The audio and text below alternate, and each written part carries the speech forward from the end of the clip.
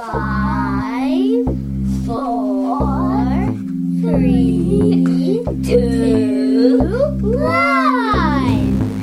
How about we do it again? 6, 7, 4, 3, 2, 1. I think I farted. Okay, let's try one more I time. definitely didn't. Ready? I can move you. Making reveal. Making reveal. Say 6, 6, 5, 5, 4, 3, 2, 1.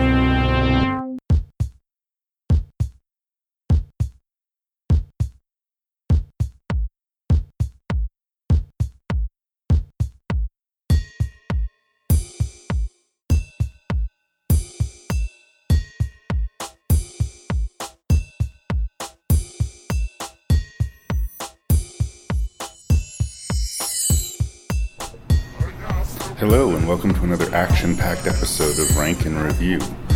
This episode, regular guest Lee Beckman and your host and random Canadian, Larry Parsons, are going to look at 6 films on the subject of giant monsters. So, I don't know what more I need to say beyond that, other than, as usual, you can expect coarse language, and as usual, you can expect spoilers for the movies discussed. Please visit the website at rankandreview.ca, send feedback to rankandreview@gmail.com, and seek out the Facebook page. Throw me a like, maybe a review on iTunes. Anything you can do to help spread the word on the show would be greatly appreciated. Welcome to another exciting edition of Rank and Review.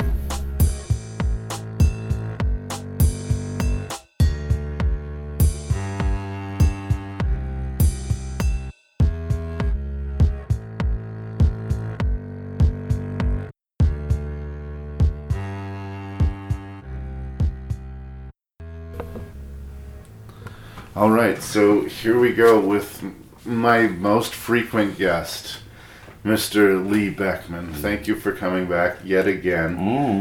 Today we're going to be discussing giant monsters. BFM. Big fucking monsters. Yeah.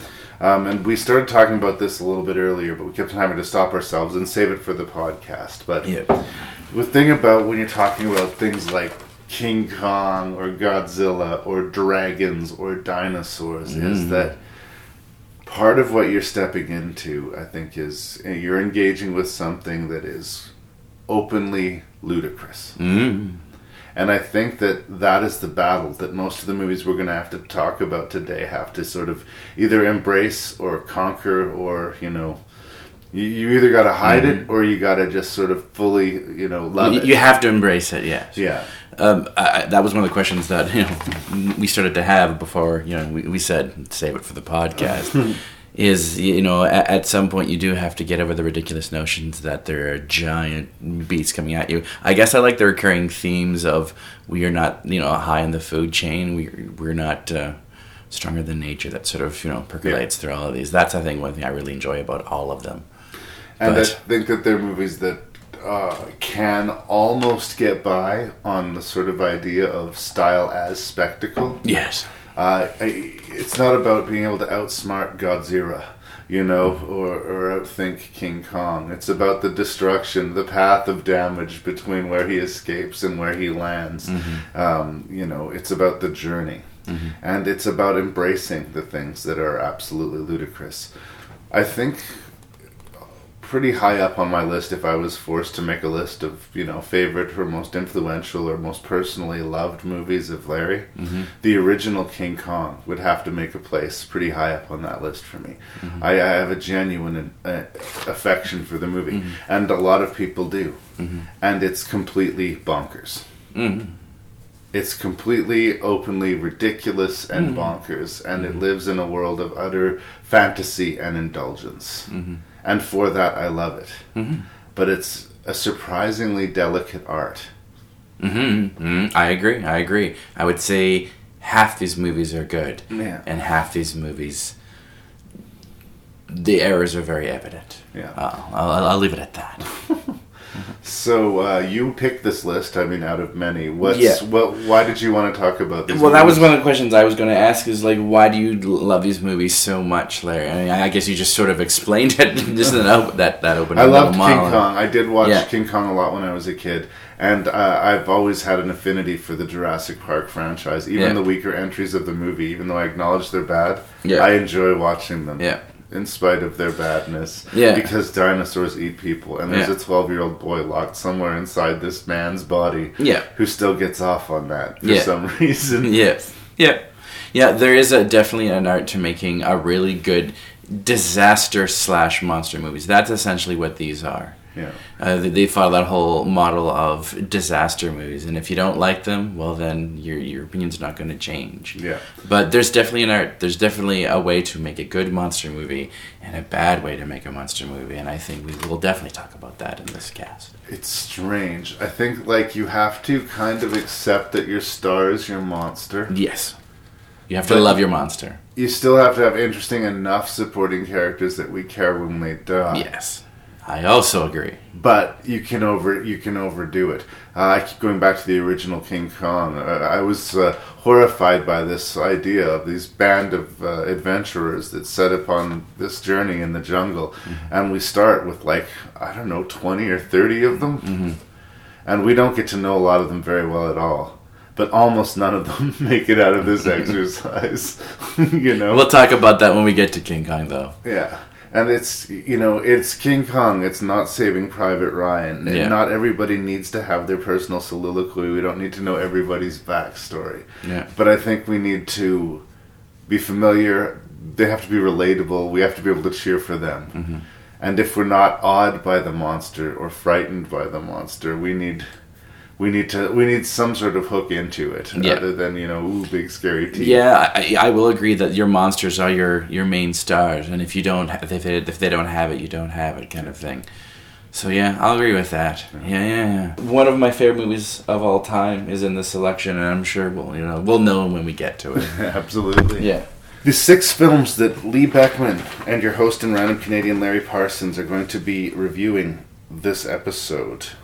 Godzilla. We have Roland Emmerich's take on Godzilla from the 90s. We have Cloverfield, the sort of ambitious attempt at doing a forced perspective giant monster movie. Yep. We have Guillermo del Toro, rank and review director favorite, Pacific Rim. It's giant monsters versus giant robots. On paper, it should have been... Yeah. And we have the absolute unabashed classic, I think we can fairly say, Jurassic Park. Yep. From Steven Spielberg. Yep.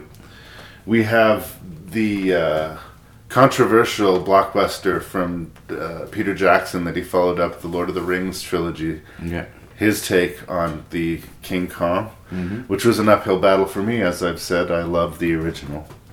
And the I don't know if it's really cult respected or if it's just cult respected in my mind, but the utterly baffling and demanding of attention, be it good or bad, Reign of Fire. Yep.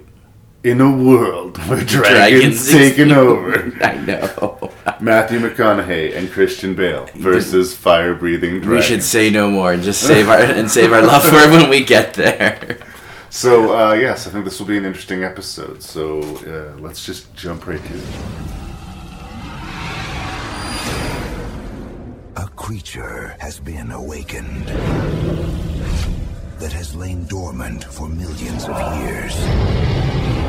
A species older than the dinosaurs and more terrifying than anything we could have imagined. How did they go from 1 to a million in less than a year? Highly evolved. They have great vision in the day. They have even better vision at night.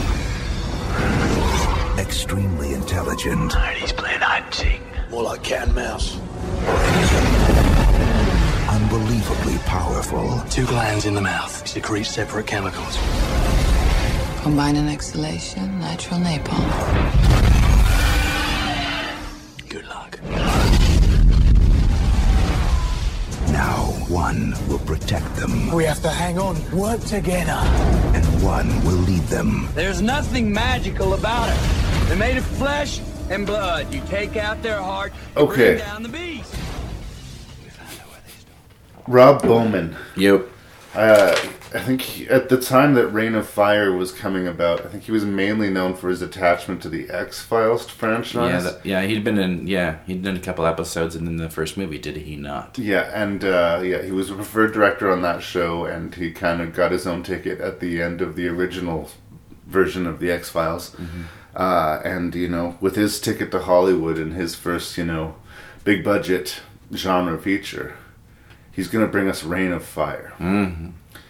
What can I say about Reign of Fire? What can you say about Reign of Fire? It's different. I'll give you that. This is a post-apocalyptic dragon movie. Mm-hmm.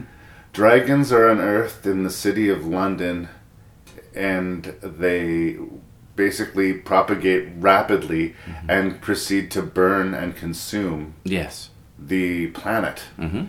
They eat the ash. I like that. I like that little detail. Is that the dragons all they really do is eat the ash of everything that they cook. Yeah, and we sort of fast forward to from the beginning of the movie where we see the origin, where this first dragon is unleashed, to the bulky, muscular, on his way to Batman, Christian Bale. Yep. And his team of ragtag survivors who are living out of the ruins of some old castle and have hidden crops where they're, trying to feed this desperate group of children and teaching them to live in a world where you hide deep underground and you run from the monsters.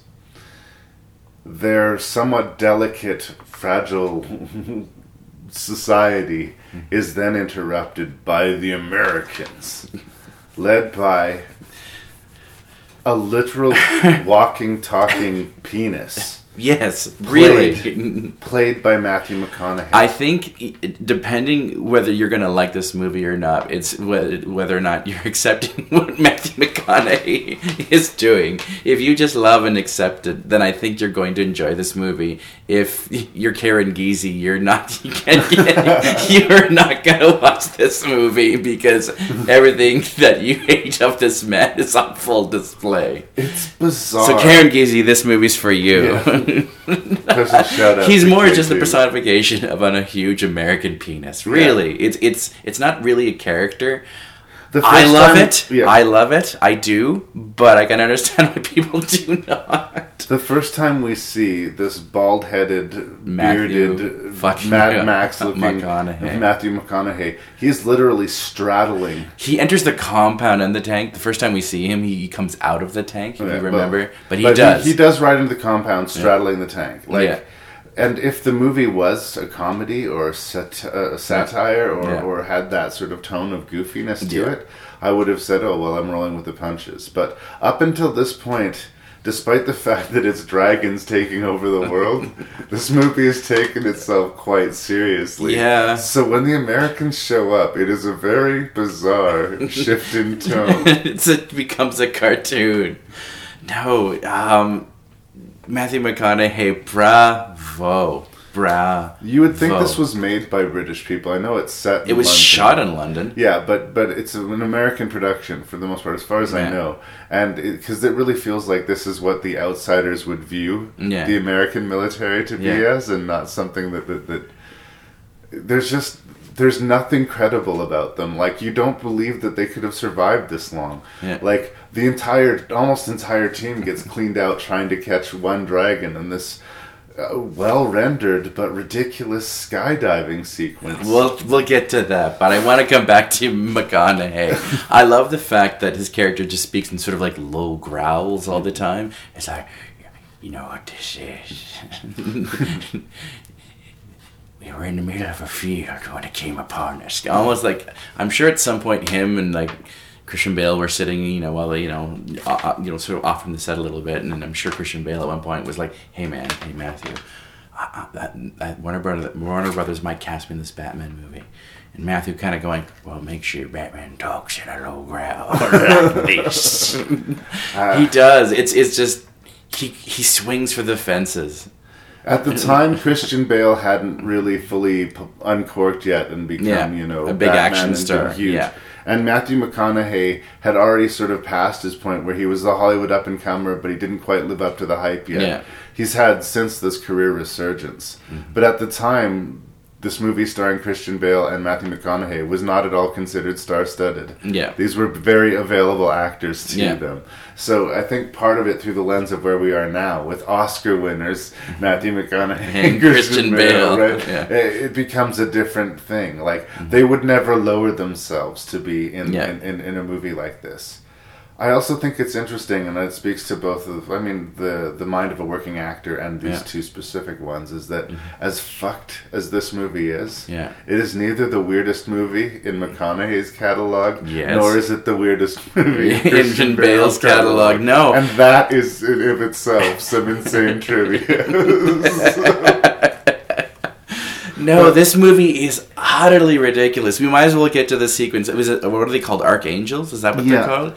Apparently, in order to catch these dragons or lure these dragons, they will airlift these guys. They'll jump out and spring nets to slow down the dragons. But I don't know how one would learn how to do this. Yeah. I don't know what the win-to-loss ratio is. Like, how many times do you jump out of that airplane before and then expect to survive? I know they sort of joke about it. It's completely and utterly ludicrous. Like, if I was an Archangel, I'd be like, the percentages of us surviving? You're like, no, it's totally dumb and ludicrous. The fact that they would have to shoot a net to get these dragons. There's got to be an easier way to feed me to this dragon. Really? No, that's all that seemed to be happening in that sequence. It's so stupid, but it works. It's such a well-made action sequence. I mean, arguably the luckiest guy is the guy who is so preoccupied in looking for the dragon that he fails to open his chute and just gets killed by hitting the ground. But, no. I mean, I've never seen a movie like this, and in a way I have to give it points for that. But it's almost catastrophically stupid, so I've got to take points away for that. I know. But do you really? Because I think it sort of knows it's a Saturday afternoon matinee, turn your brain off. I mean, you do have to embrace the suck of this movie. It's Reign of Fire is almost this movie where it's so bad it's good. I don't think it's quite that level, but it is such a joyride, and I know it's bad. It's a bad movie that I enjoy watching, but I cannot honestly look myself in the mirror and say this is a good movie. I know. I couldn't honestly recommend somebody, you should watch this movie. Yeah. I would say... You'd have to watch it with your special sort of, movie geek friends, maybe. I don't know. I would say, by all means, go ahead and watch Reign of Fire, but I'm not endorsing it. I'm saying watch it. But I'm not necessarily saying that you will like or dislike it. I'm saying you won't see anything quite like it. And again, the tone all over the place. As we get deeper into the movie, we find out that they have to get this one big bad dragon. The male dragon. The one male, that the reason that they're able to propagate so much is this. So there is a sequence where the dragon in one pass brings the group from about 50 members to 2 or 3. Yeah. With one pass. Yeah. And again, by this point we've been so married into this ridiculous yeehaw American crew that any reality has almost been lost. Yeah. So that when all of those people die, meh. I felt more empathy towards the limeys, the British ones that Christian Bale was protecting. A lot of them were kids who spend their lives underground and just living terrified. They're not macho. I felt for their plight.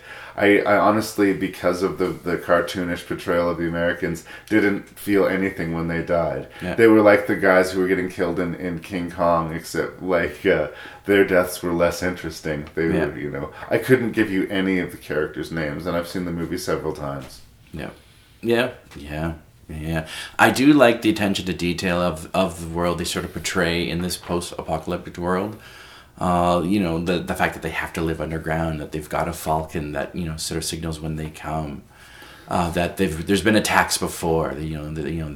There's a history to the universe that they portray, especially for a 100-some-minute movie, because it does move. It does earnestly try to do some world building. Yeah. Like, we hear the kids singing a nursery rhyme about how to hide from a dragon. Yeah, we see like a school play of him retelling his sort of Coles Notes version of Star Wars. I thought that was a nice little nod. And yeah, like, again, that's all sort of before the Americans show up. And in a way, like, I was sort of almost going with it. Like, this is a crazy premise, but so are zombies, so are vampires. Yeah.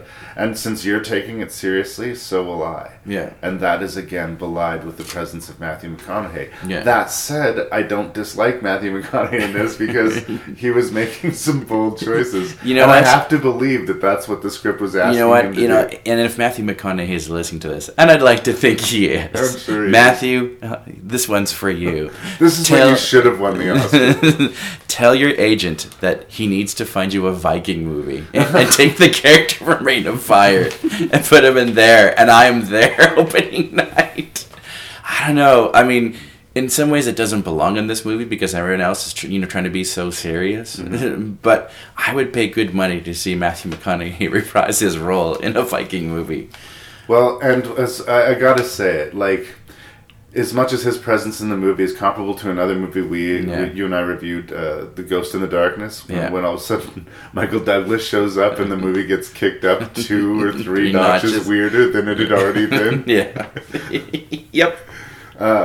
And much like the Michael Douglas character, spoilers for Ghost of the Darkness and spoilers for Reign of Fire, our macho hero does not see it through to the end. He has a glorious death. I mean, that's one thing where I'm sure there's an unrated version. So when he lunges at the dragon, he's actually naked with his big red cock flying in the air, and he's trying to hit the dragon with it. That's what I was kind of hoping for. That's honestly not where my mind went. Wait a second. I said too much. It's on the record now. Okay. But I will say, for as patently ludicrous you are as going to edit that, right? Is, as ridiculous as the McConaughey character is, they matched his ridiculousness with the scale and spectacle of his death. I know. I'll let you just watch the movie to experience it. And you have to tell them. And that's the thing about the movie. Is it good? Well, I don't know. No. Is it bad? I can't quite say it's bad. It is an experience that's probably worth having. Yes, I agree. But we almost feel ashamed for liking this movie. That's the problem. Yeah, like, that's my... If they do an anniversary edition and Rank and Review gets quoted on the back of the box, that's what I want it to be. Yeah. It's an experience that's probably worth having. So endorses Rank and Review.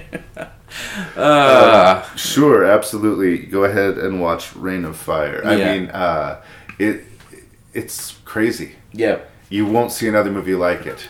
I can't quite say it's good. I can't quite say Gerald Butler's in this too. Gerard Butler, that's right, yeah. For all you Gerald Butler fans. Yeah. Tonight we dine in hell, Butler. It's fun enough. I like the way the dragons look, especially the big bad one at the end. Yeah. But the tone's all over the place. The characters are fairly undimensioned. Yeah. It's as dumb as the premise of the movie. It's also mercifully short. I think if we stayed any longer, like I tried to be this big, serious, pretentious epic, we'd be like... But it is. I mean, it's barely 90 minutes. Yeah. It's over 90 minutes. Yeah, it's got it's a Mad Max flavor with with dragons. Yep. There you go. Good enough? Yep.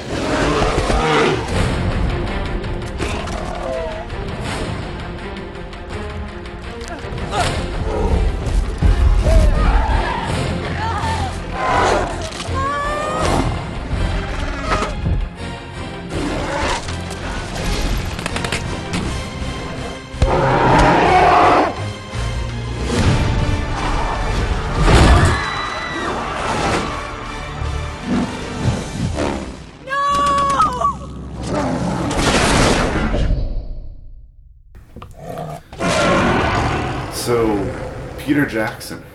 You. I haven't really talked a lot about Peter Jackson in the podcast. Really, which is a shame because you should. Because I am a fan of his. I know that he can be somewhat divisive in sort of nerdverse. Yes. Peter Jackson is a director who always follows the mantra that more is more. You know, some people think Sometimes less restraint is is an issue with him. Yeah, that's it. But that's not a bad thing. And, I don't side with him 100% either way. Yeah. I prefer the extended editions of Lord of the Rings. Yeah. I prefer the not extended editions of The Hobbit. Yes. When it comes to this arguably indulgent King Kong movie, which was almost 3 hours, I think, in its theatrical release, and even longer when it came out on DVD, a lot of people kind of wagged their finger a little bit, sort of saying, too much, too big, too silly. Well, here's my defense of Peter Jackson's King Kong, because I'm a fan. Yeah. And I've always been a fan, actually. I mean, it's definitely got some ludicrous stuff to it, but you got to consider the source material. And the source material of King Kong, when it released, was the biggest, boldest, incredible special effects extravaganza spectacle that anyone had ever imagined, let alone presented to a film audience. Yeah. And he sort of took that spirit, Peter Jackson took that spirit and tried to put it in a modern context. And if you're going to make a 3.5, 4 hour epic monster movie, it fucking might as well be King Kong. Yeah. As far as I'm concerned. Now, do you need any monster movie to be this big, to be this epic? I don't know. But if you're going to do it, I say King Kong's the movie to do it for. It's definitely one, and you could definitely try. I think the fact, he had just come off Lord of the Rings. Yeah. And this is his Jaws in a lot of ways. This is the movie that made him want to go into filmmaking. Yeah.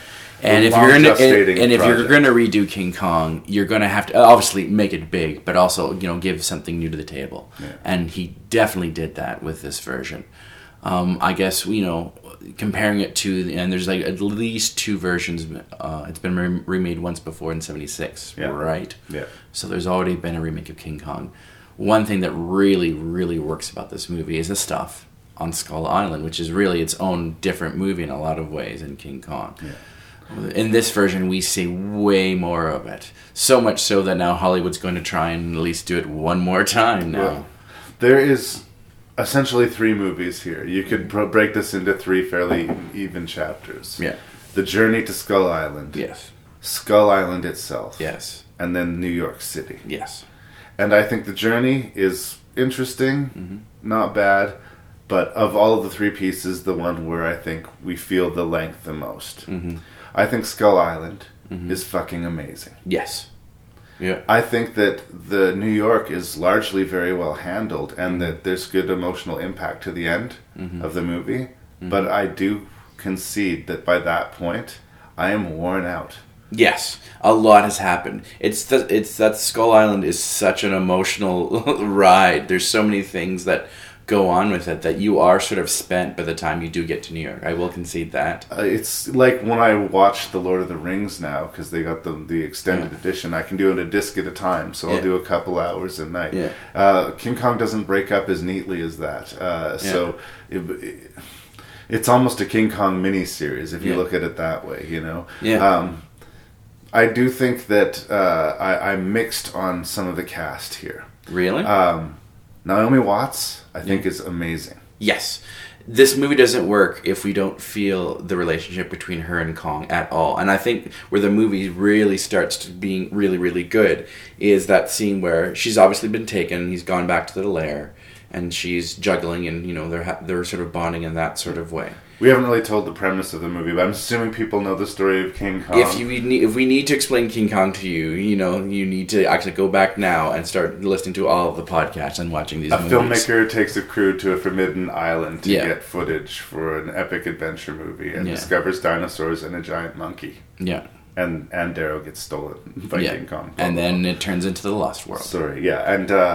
So I think that the main and most significant characters of the movie, other than King Kong, is Ann Darrow and Naomi Watts. And then Adrian Brody, who was hot off of his Oscar.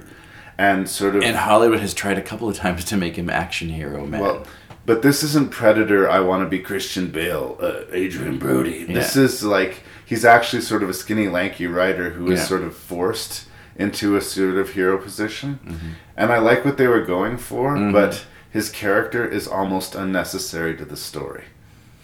Yeah, it's sort It's of really a story about Andero and King Kong. Absolutely. And the secondary story is the story of Jack Black's character trying to make this movie. Mm-hmm.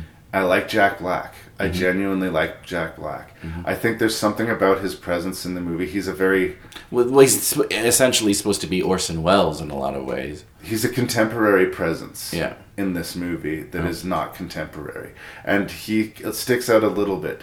It's not a complete disaster or anything like that, but I almost think that this version of the events, Dunham becomes such a villain Yes. that by the time the New York scene happens, I want Jack Black to be squished by King Kong. Oh, no, I'm actually kind of mad that he survives the movie. Yeah. I mean, he gives the last line, does he not? Yeah, which a lot of people groan at, but that's a direct wink to the original movie as well. Yeah. But I think that they may have overplayed. I can't decide if it's a script thing or if it's a performance thing, but I'm not 100% on board with the Jack Black. Yeah. But, yeah, Naomi Watts and King Kong, played by Andy Serkis. Yes, who is really the true star of this movie in a lot of ways. He does 2 performances to begin with. Yeah, he's also one of the more featured crew members on the boat. But the rendering of King Kong is absolutely incredible. Legendary. It's legendary. It's really, really good. And I love believe him. Yeah. You believe him 100%. Yeah. And Naomi Watts was either looking at nothing or she was looking at Andy Serkis with a bunch of dots on his face. That's what it was for most of it. And, not to the scale of what Kong would actually be. So her performance is doubly impressive for that. Because she didn't know how amazing the special effect was going to work out. Yeah. And, this is one of those performances that, people could miss in the special effects. But as far as I'm concerned, she should have got some serious award attention for her work in this movie. This movie doesn't work if we don't believe and fall in love with the sort of relationship that Andero and King Kong have. And we do. And we do. There's a scene where she, there's juggling, and then when they've just experienced that big, huge fall down the cliff, and the Tyrannosaurus, which is also a highlight of the movie. But we'll get to that. Yeah, I want to talk about but the scene where she chases after him and he's being all sort of grumpy, and then they watch the sunset. Yeah. That scene is beautiful and so well acted. And then there's the scene in the pond in the third act, which is so good.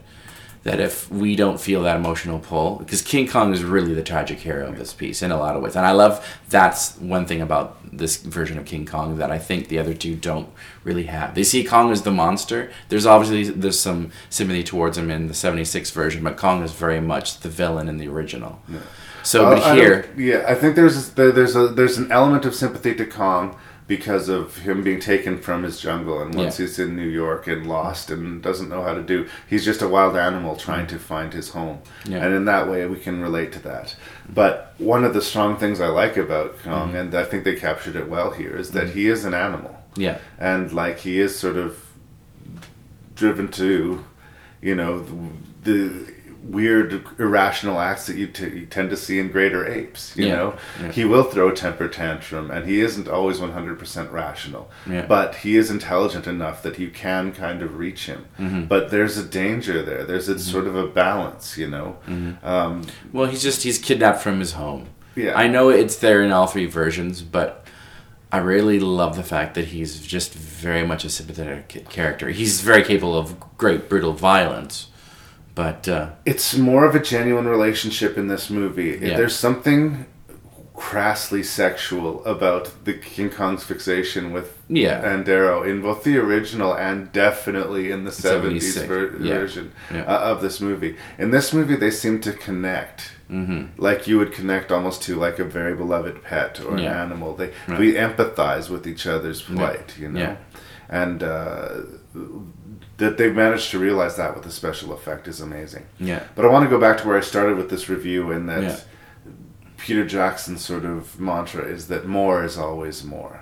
Okay. The most famous scene in the original King Kong is, of course, King Kong fighting this T-Rex. Yes. So, of course, Peter Jackson's going to give us that. Yeah. Except for he's going to give us 3 T-Rexes. And which I was like, oh! Yeah. Oh! And he's going to do all of this fight with King Kong keeping Ann Darrow balanced by catching her and throwing her within his hands. Yeah. And a ludicrous but wonderful scene of dinosaurs falling down canyons and being hung up in vines. Like, conceptually, this is like the territory of Wile E. Coyote and Roadrunner. It is such a well-made action sequence. I love the fact that at one point she falls and she's trapped in the vines as well. Yeah. And she looks across and there's one T-Rex going, Yeah. and I thought, wow, it is well shot and made, and you can follow the action as they tumble down the cliff. It's so good, and then it segues into that final battle on soil. Yeah. And that's definitely the money shot. I understand people's problems with the movie at this point. Mm-hmm. At this point, for me, I'm just a little kid in awe of the spectacle of it.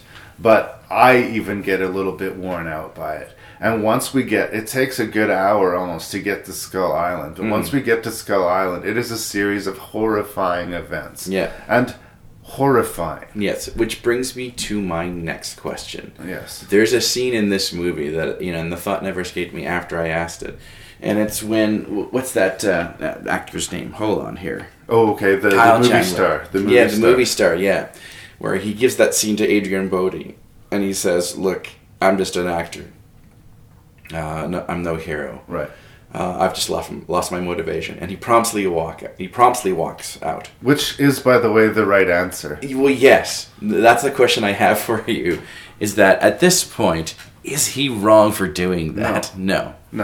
This jungle has proven itself at every turn to be the most ridiculously deadly place ever. Yeah, and at that point, at least 2 or 3 people have died. The amount of people that have died just in the first few, first hour of entering out of the woods would be enough to convince me that Ann Darrow was lost. Yeah, well, and there's no way she's alive. This is really just one mission to get another person back. To which, at that point, I'm like, because at least 3 people have been murdered at this point. Yeah. And kind of going, you know what? This is my job, sayonara, and walk out. So you have to get around that at that point. But I go back to what I said at the beginning of the podcast. That all of these movies, at their center, at their core, there's just a ludicrous angle to it. Yeah. Skull Island is kind of a ludicrous island, but I love that we're in this imaginary world. Yeah. But I think he pushes it a little bit far with the scale and energy of the spectacle. Honestly, it might be too much. And it's also way too scary for children. Oh no, this is not a kid's movie. I cannot believe that this was like a straight flat PG movie. Yeah. There's a sequence involving bugs in the bottom of this gorge. Yeah.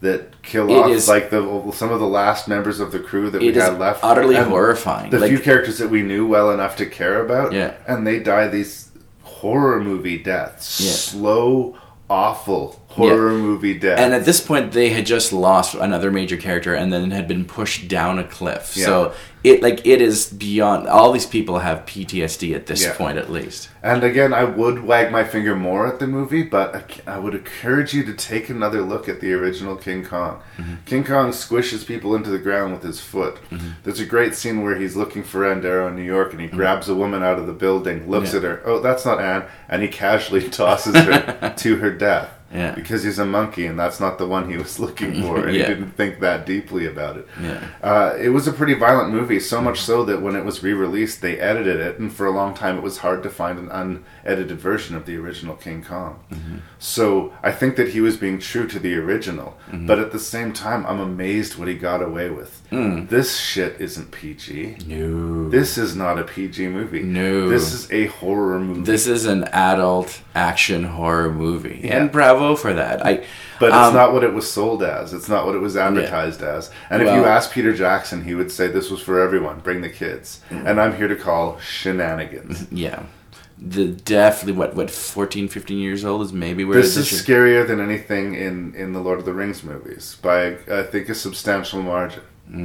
That bug pit, honestly. Yeah. And if you're watching the extended edition, that sequence on the river is also so good. Yeah. I understood why they cut it because at that point that movie is it's 3.5 hours at least. The scene we're talking about, they trudging through a swamp. They actually build a half-ass raft and there's 2 rafts. Yeah, and they get attacked by these water creatures, dinosaurs, and it's another very cool 10-minute action sequence that's sandwiched between a bunch of other action sequences.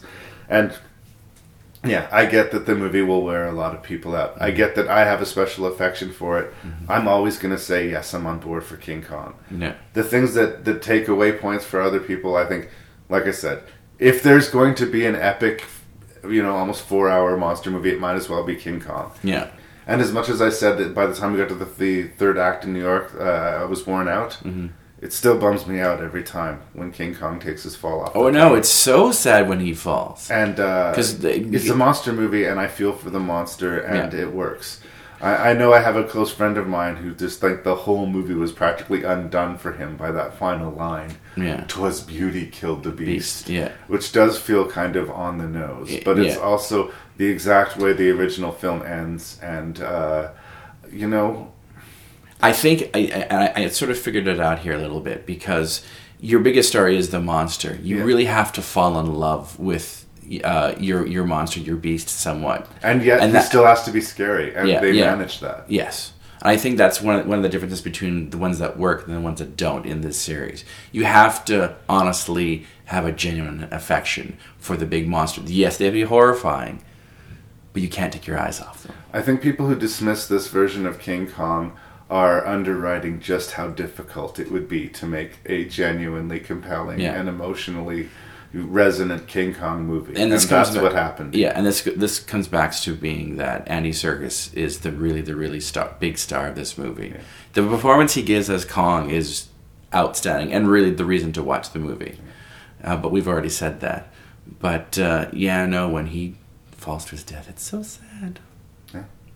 Anyways, I'm a big fan of Peter Jackson's King Kong. I am. I would just say know what you're getting into. It's a long sit. Yeah, I would say 100% worth it. It is. You're sitting for a while. It's strange. When I first saw this movie in Korea, I was sort of underwhelmed by it. But the more I see it now, I've seen it like 4 times now. I just learned to really, really love and appreciate it. I would say it falls short of perfect, but for this type of movie, it's pretty fucking solid. It's awesome.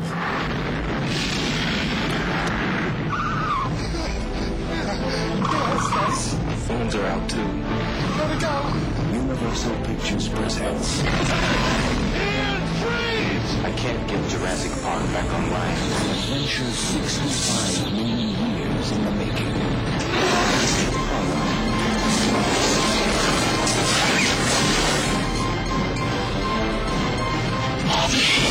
It's just a delay. That's all it is. All major theme parks have delays. When they opened Disneyland in 1956, nothing worked. But John, if the Pirates of the Caribbean breaks down, the pirates don't eat the tourists. You sure we're safe? Yes. Unless they figure out how to open doors.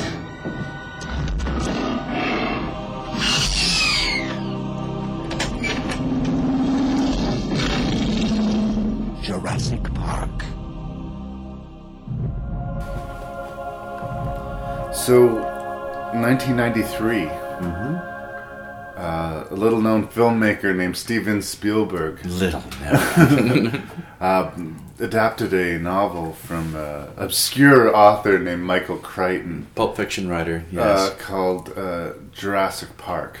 Now, this film, Jurassic Park, and the novel Jurassic Park actually have very little in common. They have some of the same characters, and the basic premise is there.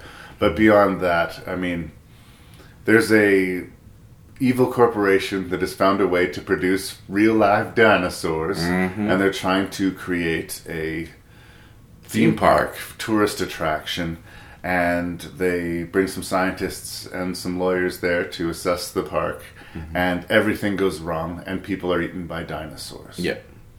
The book is okay.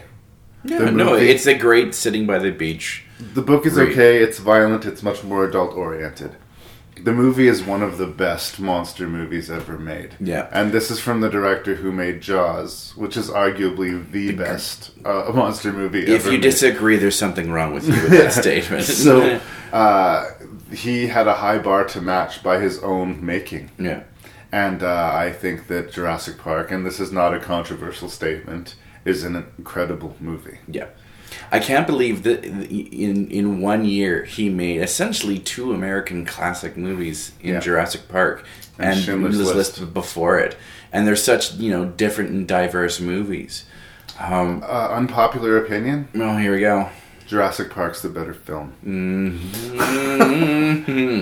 Here's the thing. I don't know, man. I mean, it's difficult thing to do, a movie that is absolutely ridiculous in its premise, and that works and fires on all cylinders, and that is like a roller coaster ride. I'm gonna, again, I keep on making these movie reviews personal, but let's travel back in time to 1993. Yes. I believe I was in grade 11. Okay. And I was struggling. I was not a very good student, especially in the maths. And I came home for lunch, and my father, who was in between jobs at the time, asked me if I'd like to go see Jurassic Park, which was opening that day. And I said, I would love to see Jurassic Park. I do have a math quiz this afternoon. And my father, in his wisdom, responded, I didn't ask you if you had a math quiz this afternoon. I asked if you wanted to see Jurassic Park. And I realized that he wanted to see this movie as much as I did. Yes. And that his bringing me along was like an excuse for him to go see this movie. And so I skipped out on that quiz, and me and my dad saw the first matinee of Jurassic Park. And both of us rode those chairs like we were in a roller coaster. Yeah, I have a funny story about my own. I was emotionally devastated by Schindler's List. It's a tough watch. I could not tell you how many times I've watched Jurassic Park, and I still get echoes. Maybe not the same thing that the first time you go through the ride, but that same experience, it echoes with me. Well, Jurassic Park is definitely the more rewatchable movies between that and Schindler's List. No one really, sort of says, "Hey, let's have a good night and sit down and watch, Schindler's List and have a good time," because you don't. And Jurassic Park it's a well-made history lesson where Jurassic Park is essentially, cinema candy. It didn't need to be great. Jurassic Park didn't need to be great. All it needed to do is have cutting-edge special effects and dinosaurs. Yeah. And it does that. And on top of that, it's great. Yeah. No, if you need a constant reminder about film language and how good Steven Spielberg is, and you don't want to sit and watch, more adult talky, even sort of dark Steven Spielberg. I'd say this, Jaws, and Raiders of the Lost Ark is a good sort of triple bill, because it is sort of not as more adult. Yeah. Spielberg.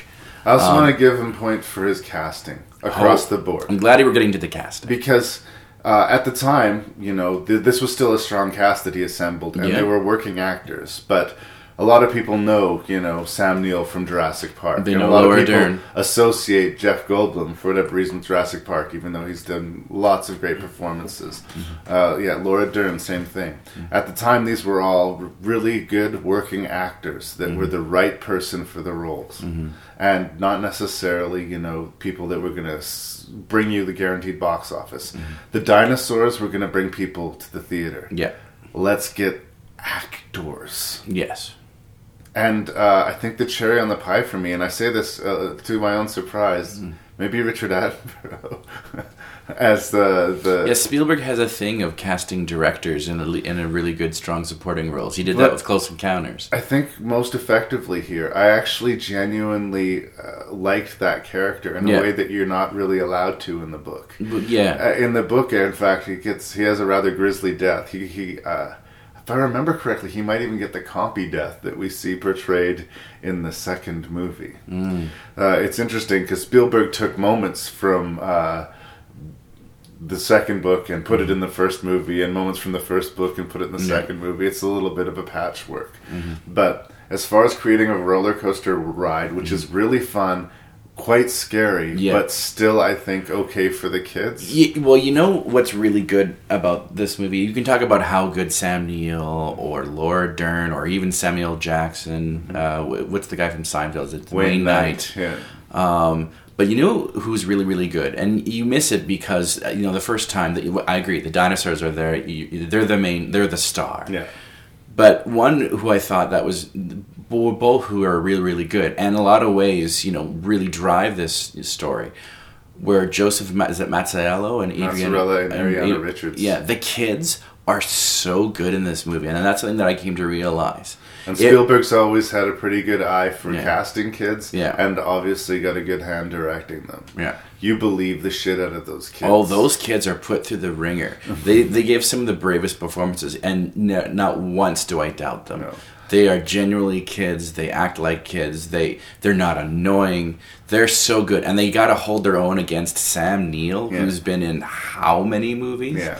Say what you want, and I'm sure has he been not nominated for an Oscar? I could be don't wrong, remember. but he's had a career. Yeah. There's lots of genre movies where he's been in. He's been in prestigious, Best Picture nominee movies, kind of stuff like that. So you're holding your own with Sam Neill.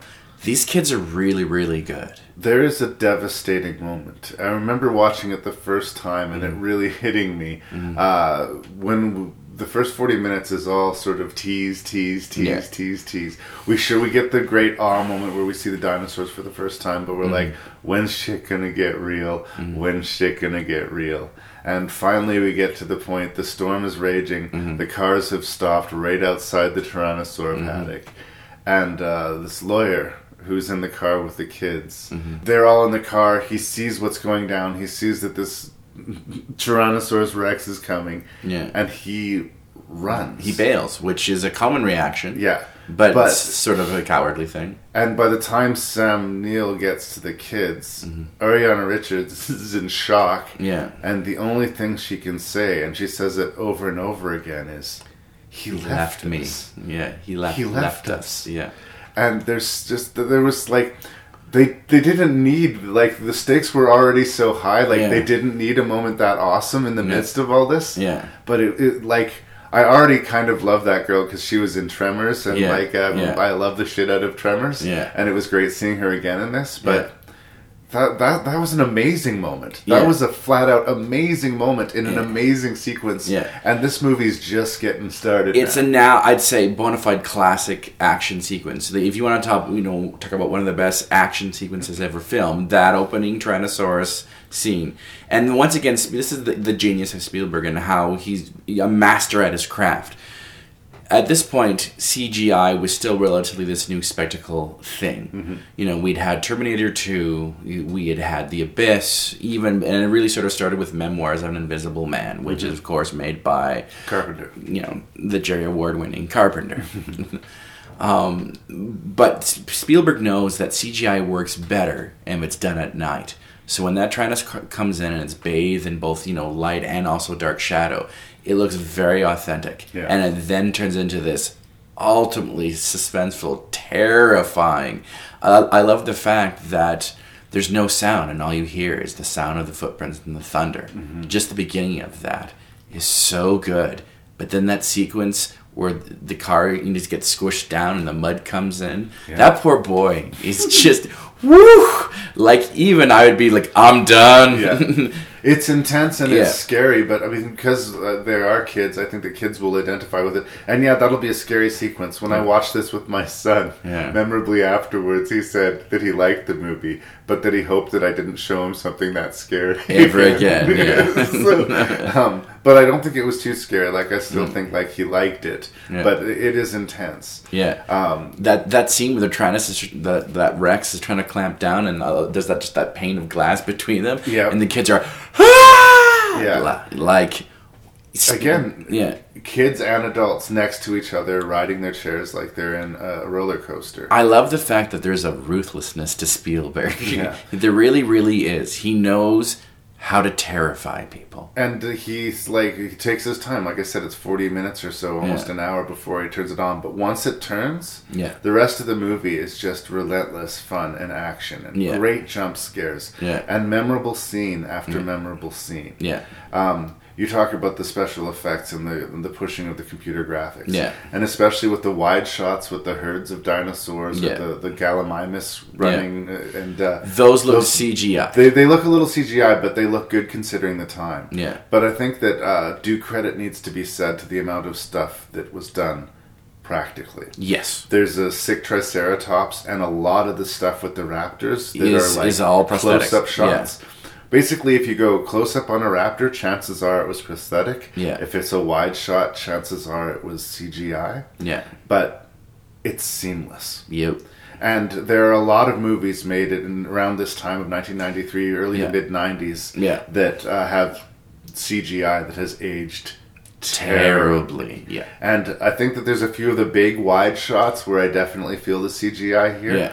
But for the most part, you believe that the dinosaurs are very much real. And for the most part, this movie looks as impressive today to me as it did in 1993. Another thing that this movie gets right, and this is getting back to being in love at some point with your monsters, is there's still very much a scientific sense of awe with these creatures. Both Crichton, David Koepp, who was also a co-writer, and Spielberg all love dinosaurs, and you can feel that love and joy. The scene with the Brachiosaurus, that's awesome. The scene with the Triceratops, that's really good. Like, they actually love dinosaurs, and you once again, as a kid, you're like, woo, and that starts going. And I like the characters share the audience's awe at seeing these dinosaurs. It also helps that you've got John Williams doing your big, of course, like awe moments. But like at the time when we first saw those dinosaurs in 93, this was the best rendering of dinosaurs we'd ever seen. Yeah. And the wave of awe that washes over the characters when they clear that meadow. You feel that somewhat. We feel it with them. Yeah. It is an absolutely wonderful moment. Yeah. So here's the thing. I know I said that controversial thing about Schindler's List, and it sounds inflammatory. But I love the scene at the beginning where there's a man attacked by a dinosaur and we don't see the dinosaur. Yes. I love the scene where they first see the dinosaurs and they're the moved to tears by it. Yeah. I love the scene in the med lab where they have the debate about the morality. That's another thing that makes this movie so good, is that I love the scene of the T-Rex that we just talked about. Yes. There are scene and sequence after sequence after sequence that I absolutely love. Mm-hmm. What are your 3 most memorable sequences from Schindler's List? Girl with the red coat. I would... that whole sequence with the girl with the red coat is probably good. My point is... There's so many different things to like about Schindler's List. Schindler's List is so emotionally devastating that it just washes over you. And it like the sort of black and white, brutal thing that it is. And I realize it's a completely different animal than this. I don't take as much from it. I am so emotionally drained and just too busy crying into my pillow that I don't like. I recognize it's a powerful film, but I think Jurassic Park is just like every scene impresses me in a new and different way. I think we should save this. They're different movies. We should save this for another different podcast. I'll put the focus back on Jurassic Park. It's like once again you're trying to compare us, between like gold and diamonds. They're both amazing movies. Don't get me wrong. I just wanted. It's not a popular thing to say, but no. It's an honest thing to say. It's an honest. But whatever. This is one of the greatest monster movies of ever all time. Made. Yes. Let's get back to the scene where they're talking about the ethics of science and the scientists who basically never asked whether they should scene. That's really, really good. That's sort of a staple of, your social science fiction monster movies anyway, so I'm glad that's there. I also love the little cartoon explaining the DNA. Once again, that's sort of like, in love and awe of science a little bit. Throwing back to the old sort of Disney educational films. That's all really, really, really well done. This movie is just absolute divine.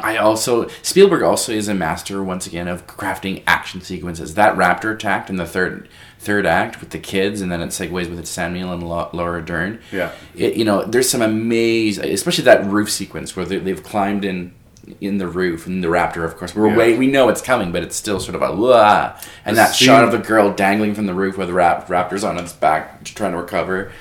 We're just nerding out at this point, but I will also say the scene where Laura Dern is turning on the lights to the electrified fence as the boy is climbing it, and that whole scene peaks and culminates with what should be a relieving moment, and suddenly she is attacked from behind by a velociraptor. Has got to win with one of the best jump scares I've ever witnessed in a theater. And Spielberg knows that there's only so many jump scares you can do. You've got to pace them well.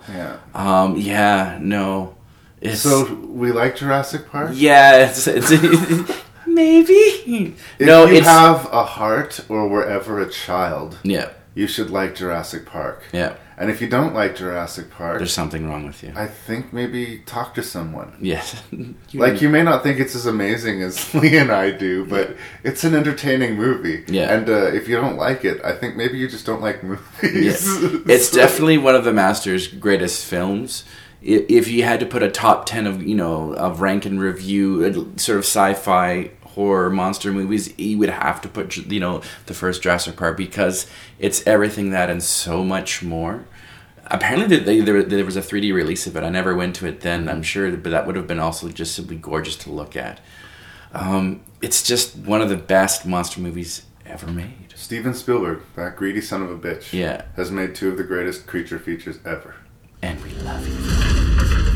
At the end of our time, we have chosen to believe in each other. Today we face the monsters that are at our door. Today we are canceling the apocalypse.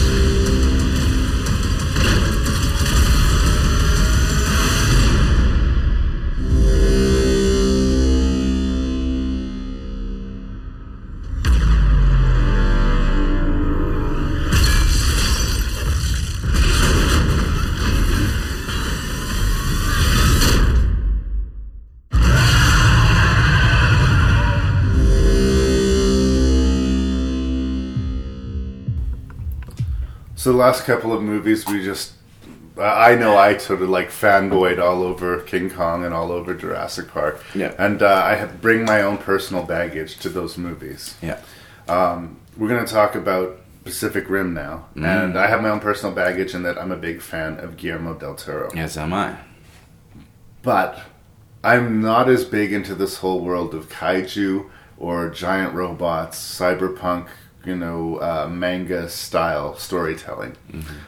Mainly because I'm not largely experienced in it, but this is maybe for the younger kids, more for the younger kids generation than it is for me. I'm starting to feel a little bit like an old man, and this movie wasn't 100% for me. Yeah. The attraction for me was all Guillermo del Toro. Yep. And what I will say is that as far as bringing spectacle to the screen, as far as giant robots fighting giant monsters, which is the ludicrous premise of Pacific Rim, that is rendered really, really well. But as I'm watching the movie, and I've watched it 3 times now, I am overwhelmed by the fact that I don't feel anything at any point. And that I am increasingly weighed down, and this is just me talking, I'm not putting words in your mouth, but as well rendered as the spectacle is, I do not connect to it and engage with it in the way that I typically do with Guillermo del Toro. Yeah. And I can't decide if it is the kaiju, if it is the story, if it's just too much not for me, or if maybe I just have a hard time, saying out loud that I didn't like a Guillermo del Toro movie that wasn't Blade 2. Yeah. I'm not saying it's a bad movie, but I'm saying I feel like I should be foaming at the mouth over how kick-ass and awesome Pacific Rim is. Yeah. And I think it was all right. I think it was you that told me, or maybe I read this, that Guillermo del Toro once said that he would never make a movie if it didn't have a monster or ghost in it. Yeah. And God love him for it. No, I'm and all I think about that. But that's part of the problem with this movie, is that they're very much interested in both the robots and the monsters, that the people and even the stories ultimately suffer because we just do not connect with them. We do not sympathize, or I don't know what you would say. We just don't connect with them at all, and that hurts the movie. The guy from Sons of Anarchy and this new Charlie Hunnam have to learn to work together and bond. And what are the chances that they may fall in love during the process? Yeah, pretty good. Yeah. Idris Elba, great, powerful. Yeah, it's always British, you never go wrong with having Idris Elba in your movie. The second he wipes a handkerchief to his face and we see a drop of blood coming out of his nose, my mind jumped right ahead to, at some point he's going to need to pilot one of these rigs so he can sacrifice himself. Yeah. The second I saw that trickle of blood from the movie, I knew where his character arc was going. And that is repeated throughout the movie. You wanted to talk about the scientists in it.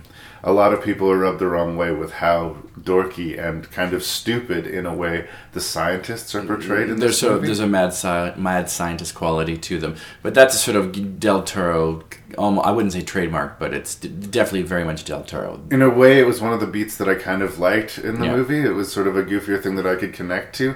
It was goofy in line with the goofy premise of the entire ludicrous world. Yeah. And again, I think that this might have been one of the problems of the movie. It's like, how seriously can we take this premise? A rift opens up in the ocean, and gargantuan monsters come out of it. And I think the fact that there's you gotta so stop them. And I think that also the fact that there's so many of them that we never really emotionally connect with the monsters as well. Yeah. I mean, with Jurassic Park, I guess we had like the raptors and the T-Rex. Those are the basic main threats, so there wasn't too many. But there's so many different kaiju that when they come through, it's like, meh. And there's just the aesthetic of them that I thought was all right. The Del Toro's aesthetic can either be very hot or very cold, I'm starting to discover. And this is more in the American movies. When he's more in love with CGI, it tends to hurt him, I think. I do like the rendering of the robots here, but that's the whole Mighty Morphin Power Ranger, Japanime stuff, that it is very much a part. But those stories, from those cartoons that I've seen, the stories were never that deep and complex anyways, so maybe that hurts it as a movie. I couldn't help but feel during the opening scroll when we were given the setup with like the history of these creatures coming out of the ocean. And also the history of the drift, I thought was also very interesting.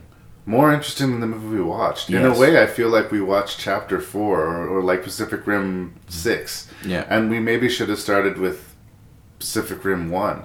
Like, what if the movie was this first creature erupting from the ocean, and the fact that it made it like, what was it, 200 miles inland before they finally dropped it with the conventional military weapons that they had on hand? Yeah. You know what? I want to watch that fucking movie. Yeah. I certainly want to watch it more than I wanted to watch this movie. Yeah, I know, and it hurts me to say that about Del Toro. But again, my complaints about the movie are mainly the story, the script. I think that Del Toro is doing as well as he can with the material he's given. Yeah. And I think he likes the material more than I do, honestly. Yeah. I think that like he's more in love with it than I, and that's fine.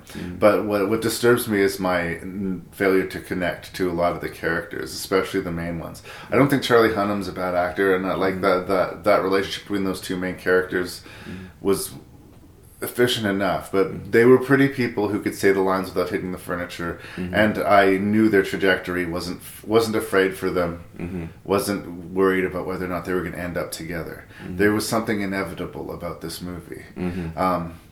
Honestly, I think that they might have made a mistake. I think that the movie that they wanted, they were working up to Pacific Rim. Instead of just starting with Pacific Rim, they needed to tell us, I don't know, a different story about these kaiju. Get us to the ridiculous robot fighting monsters so that we believe it. Throwing us into the deep end this much, at least for me, I was kind of immediately detached from it. I felt at arm's length from the movie, and I didn't want to be.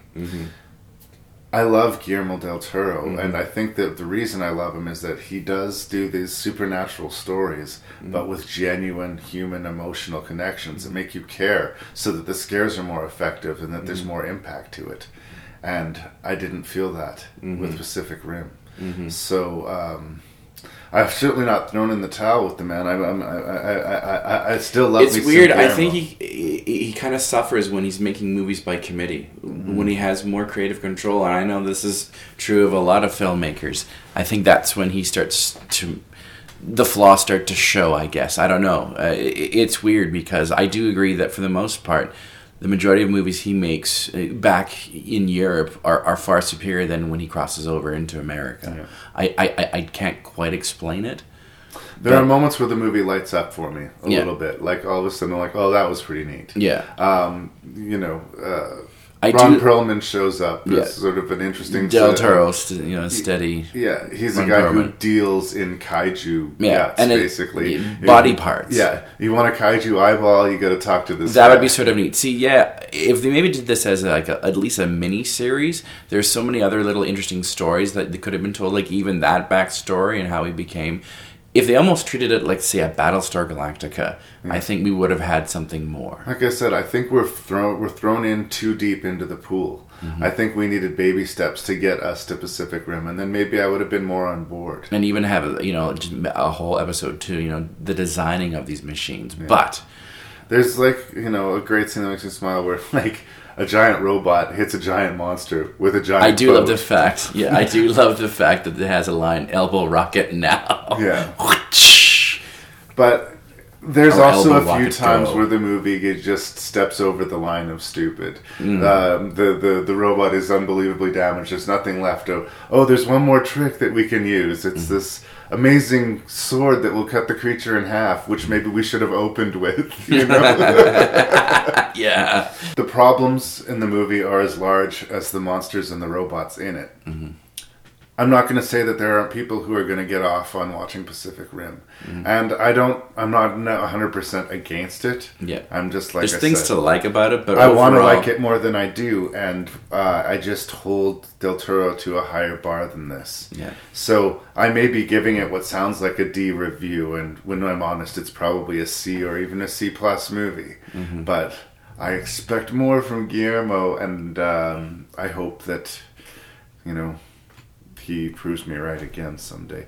I don't know. I feel like I've been mean to Pacific Rim. Can we say some nice things about it too? Just to recap, I like the stuff about the drift. If we would have had more of that, I think it would have been a lot more grabbing. It's the way that you can sort of psychically connect to another person to help pilot a machine. The little universes, as we find out, to connect to the actual creatures. Yeah, the little universes that are portrayed in this movie, I think, are far more interesting than the story of the robots and the dinosaurs. To me, Pacific Rim is one of those, what I would call the 13-year-old boy movie. Where at 13, Lee would have loved it. Yeah. But now we can see the flaws and go, it's not a good movie. Ghost Rider is sort of kind of in there, where it's so bad, the 13-year-old Lee would have been woohoo, but then the older you get, you don't want to revisit it. Because it is... I had the thought watching it again, too, that if this was just straight anime, maybe it would make more sense. Like, maybe this did just need to be a Pixar movie for grown-ups? Maybe. Anyways. I don't know.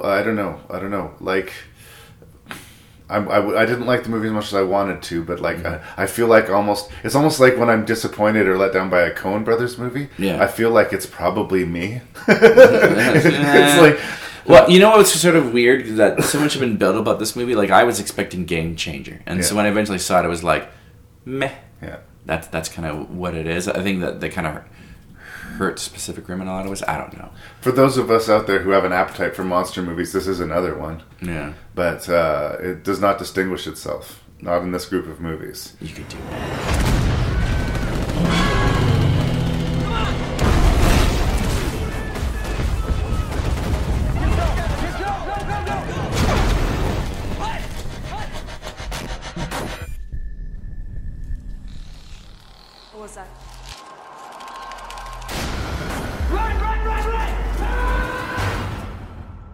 Me? Yeah. People are going to want to know, how it all went down.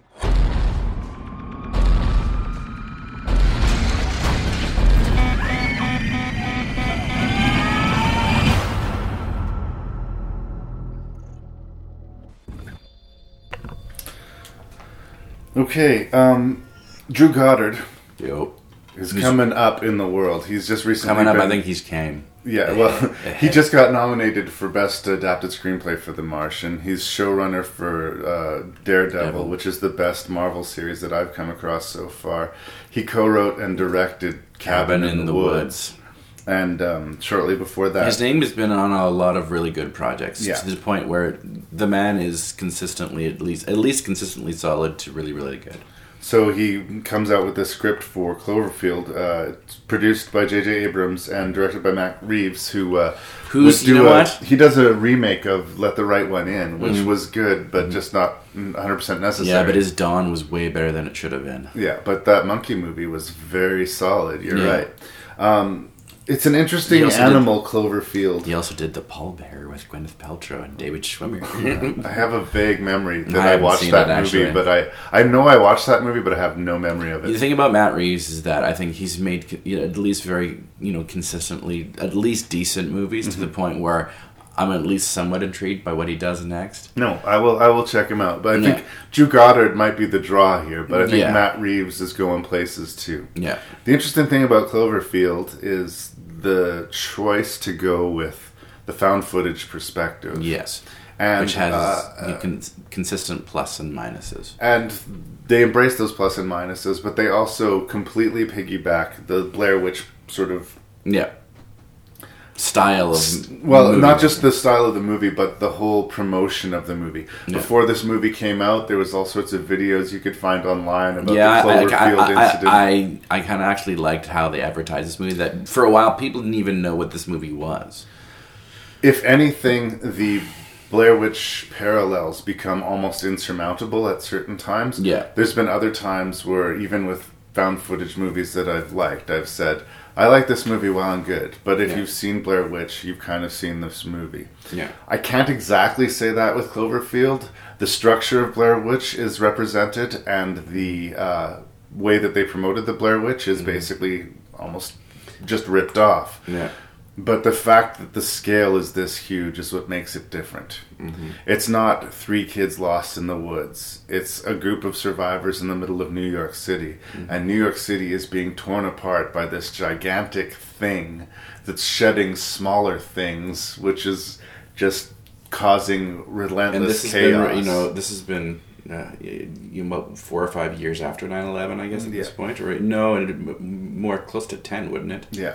But it comes out of nowhere. This thing just crawls out of the ocean and starts fucking up New York. Yeah. And we're at a birthday party or a going away party for this guy.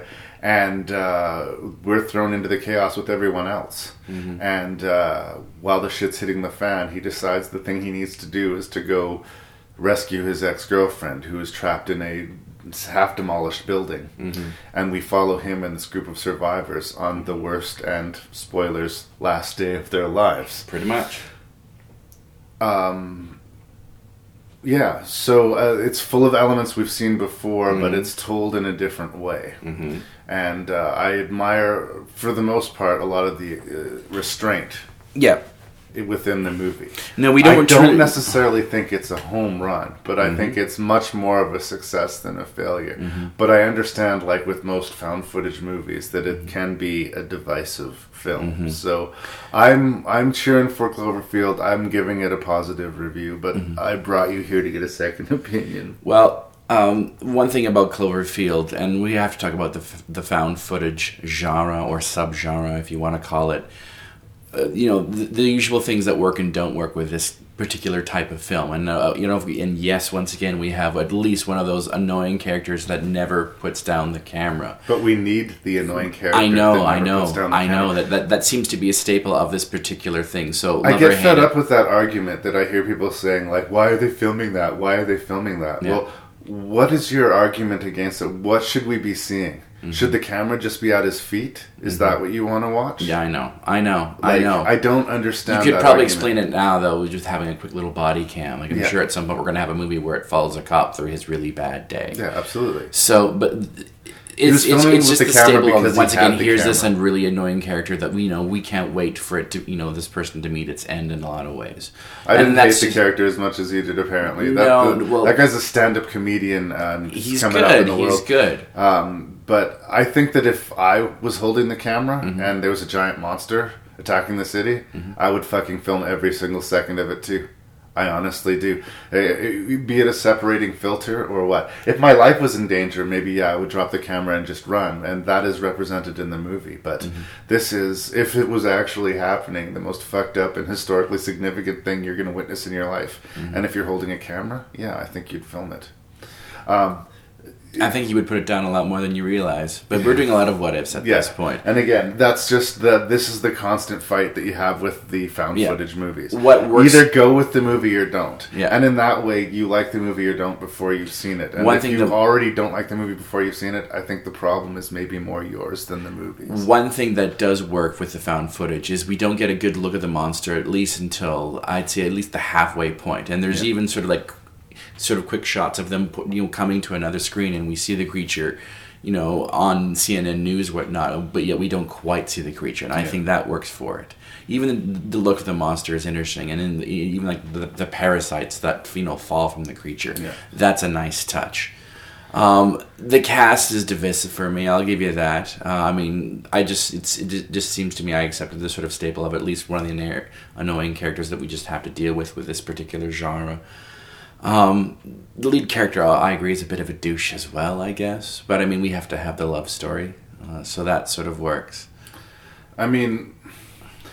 I got his need to sort of... obviously, he still has feelings for this woman, and the last conversation he had, she was clearly in peril. I get him making the decision. I think that I have more of an issue with the other people who just sort of pile on and say, I'll go with you for some reason.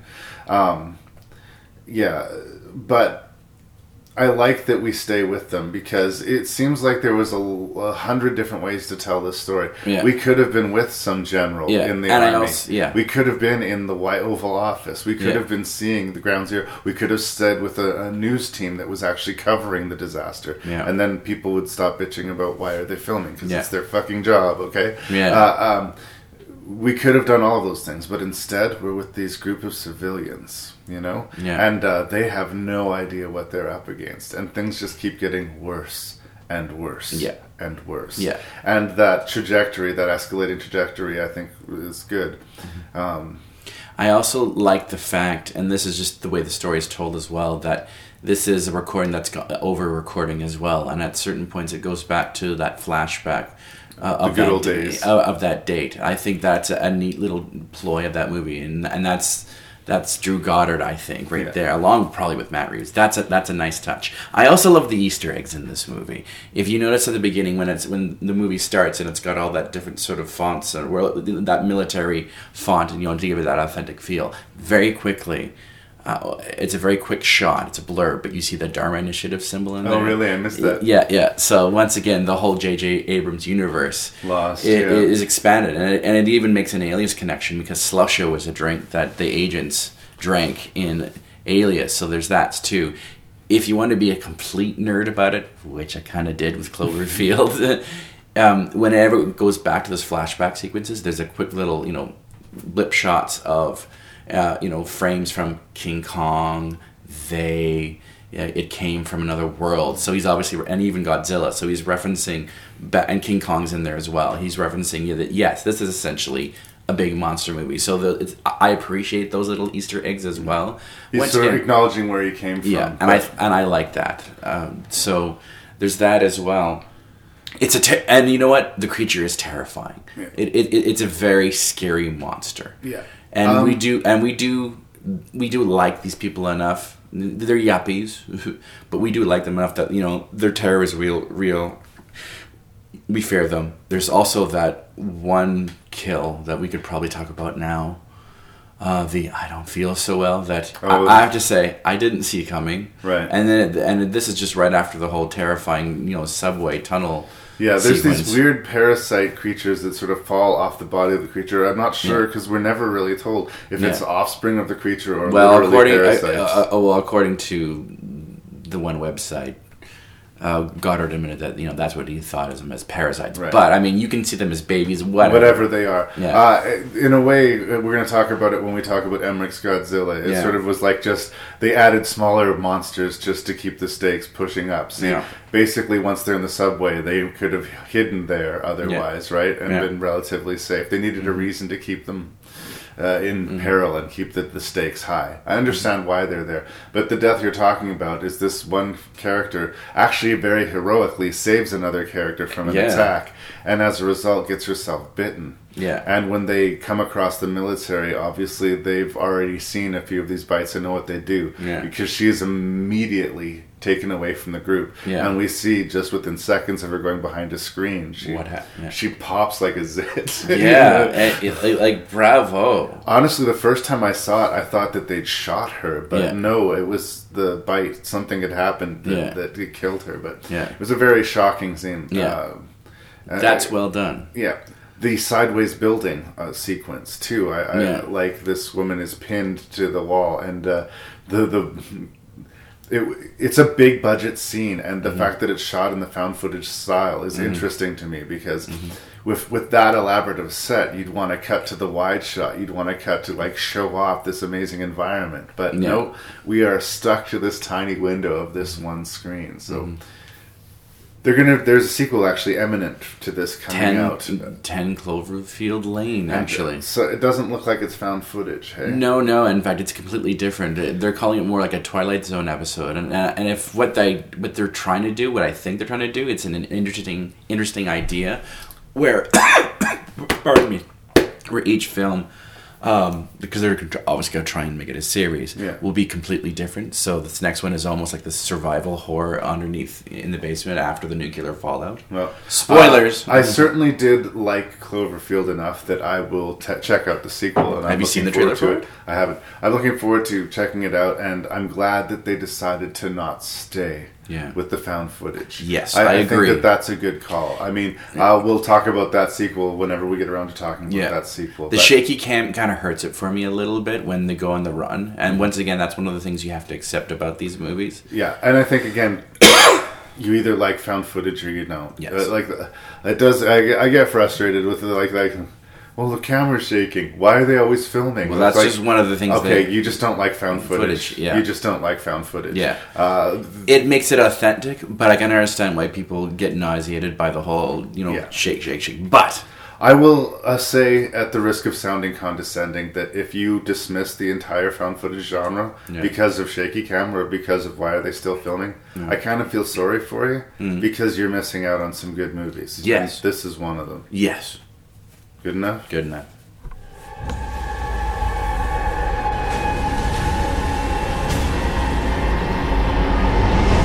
Could replace us as the dominant species.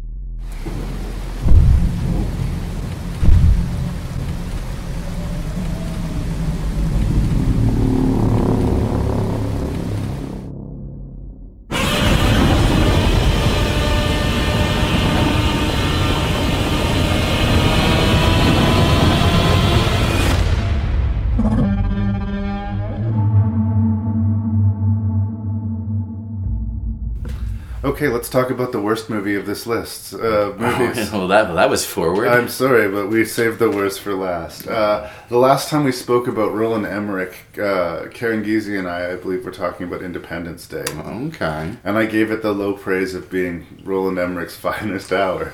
Ooh. You're wasting no time. It's interesting. This movie... It has the unpleasant distinction of managing the impossible. It made me dislike Ferris Bueller. You know what? I was sort of thinking about this. You know what they should have done? Is they should have hired Matthew Broderick and said, okay, you're going to be Ferris Bueller, but you're Ferris Bueller like 15 years from now, maybe a little bit fighting Godzilla, and he could turn and talk to us through the camera and make commentary about this. I would have paid to see. I think that's the movie they should have made. And in fact, he takes Godzilla and says, hey man, let's go, paint New York, right? And they, have a car, and him and Godzilla are, driving along, and even that ding, ding, ding, ding, ding, ding, ding, ding. Yeah. Still surfing the wave of the tremendous success of Independence Day. At this point, Dean Devlin and Roland Emmerich were Hollywood golden boys. And, they've never stopped making big blockbuster movies. They just haven't made a good one. They have not made a good one. Yeah. I think that this might be the worst. Wow, I haven't seen 2012 or 10,000 BC. Oh, I haven't seen 10,000 BC. I couldn't say about that. But I think it's worse than 2012. Okay, well, I'll take your word for it. And that's challenging. That's challenging. Yeah, if you look at their filmography, you just don't. Yeah, because we've got what they were known for at this point: Stargate, Universal Soldiers, yeah, and then Independence Day. So yeah, he's one of those. I don't know. He's a successful filmmaker, but not a very good one. Yeah. I'm sorry to be so brutal about this. At this point, they were known for big budget looking movies, but made on a smaller budget.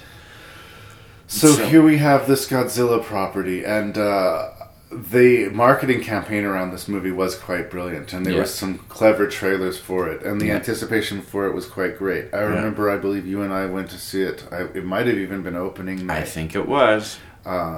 and I didn't like it then, and it's aged terribly. I like it less now than I liked it then, and I did not like it then. Yeah, I actually fell asleep the first time I saw this movie a little bit. To pile on the hate and the pain towards the director, though. Oh, okay. I think that this movie reaches a special level of hubris that we did not see again until M. Night Shyamalan did You know Lady in what? the I'm Water. glad you're talking about this because I want to pull what is called a Shakespearean aside. Well, can I finish it? Sorry. What I'm trying to say is that, in Lady in the Water, not only does Shyamalan have a guy who's a critic who dies a bad death, but he casts himself as a guy who writes a work of such importance that it changes the world. It's so pretentious as to be gobsmacking. Yes. In this version of Godzilla, the mayor and the assistant mayor represents Ebert, Siskel and Ebert, the late lamented film critics from at the movies. Because they'd never given him a positive review. And throughout the movie, they're shown giving thumbs up and thumbs down. And it's this big blowing a raspberry. You give me bad reviews, but my movies make money. You're right that your movies make money. But they're also right that your movies are terrible. And the fact that you're making fun of these guys in the midst of your worst movie is so, it just makes me want to tear a handful of hairs out of my head. It's very lowbrow. All right, here we go. Filmmakers, future filmmakers, if you're listening to this podcast, and I'd like to at least think there's at least one or two, if you're going to make a movie, don't ever do this and write one of your characters as a film critic that's like a buffoon or an idiot or dies a horrible death, because you know what that does? It makes you look insecure and childish. You're not being clever. You're not being smart. You're not, this is, sneaky. You're just, it's a lame dick move. Embrace who you are. If he was doing it in a way admitting this movie is stupid and ha ha ha, I might have laughed with him at least. I would have still thought it was dumb, but I could have laughed with him. But no, this was him waving a big fucking middle finger saying, fuck you guys. I'm a brilliant filmmaker, and the box office reflects that. It's a dick move. It's a dick move. It makes me like them less than its present. No, don't do it. Don't do it. M. Night Shyamalan Ding Dong did it in Lady in the Water. There's been other filmmakers that have done it. Don't do it. It's a lame dick move. And that's sort of the icing on the cake with this movie in a lot of ways. It's funny how much we've been able to talk about Godzilla without actually talking about the movie at all. There's a plot to this. Here's something else. I've never understood the popularity of the Godzilla movies. I mean, at the end of the day, they're really just sequences of a man in a green outfit up until probably this movie when Godzilla was rendered CGI, crushing miniature sets with cutaway shots of Japanese actors going, I don't know. I think I get it. I mean, obviously the special effects standards were different in the 50s and 60s than they are now. And obviously they don't impress as much. I did a not very favorable review of Godzilla versus King Kong in my Versus episode, so I understand. They have a kitsch quality to them, I know. But I think I understand the appeal of Godzilla, at least on that side of the ocean, as, the classic Hollywood monsters were sort of overtaken by fears of the atomic age, and giant ants, and giant monsters, and atomic whatever, fears from outer space. And on the other side of the ocean, it was Godzilla. Nuclear disaster and devastation created this monster that crawled out of the ocean and created more devastation. Devastation created from devastation. I understand that working as a conceit. And I can't help but think that Hollywood producers on this side of the ocean, when they caught wind of Godzilla, were like slapping their foreheads saying, of course, a giant lizard. What the fuck have we been doing this whole time? So, do I get the base appeal of a giant lizard laying waste to a major city? Yeah, I think I do. And I don't think it would be necessarily as challenging, even as like a King Kong thing, to do a very basic C+ special effects spectacle. Giant lizard versus New York. But this movie thinks it's funny. This movie thinks it's like got the momentum and the sort of energy of like a Raiders of the Lost Ark or some real popcorn extravaganza that just is utterly handling the audience. And it's generally misjudging where the audience is almost every step of the way. Characters we're supposed to like, we don't. Characters we're supposed to not like, we do. It's the whole movie is dyslexic, and I say that as a dyslexic person, so no offense. Yeah, and I think special mention has to go to one poor actor, and it's sort of not her fault because it is also a poorly written character, but poor Maria Pitello in this movie. I'd never seen her before, and I don't think I've ever seen her ever again in anything. It must have been exciting to think that you had a major role in this a big budget, blockbuster. yeah, and wow, like it's just how the character's written, how she speaks. She doesn't really do anything to sort of forward what little story there is. And do you think that perhaps the broken relationship between her and Matthew Broderick will be mended through this adventure?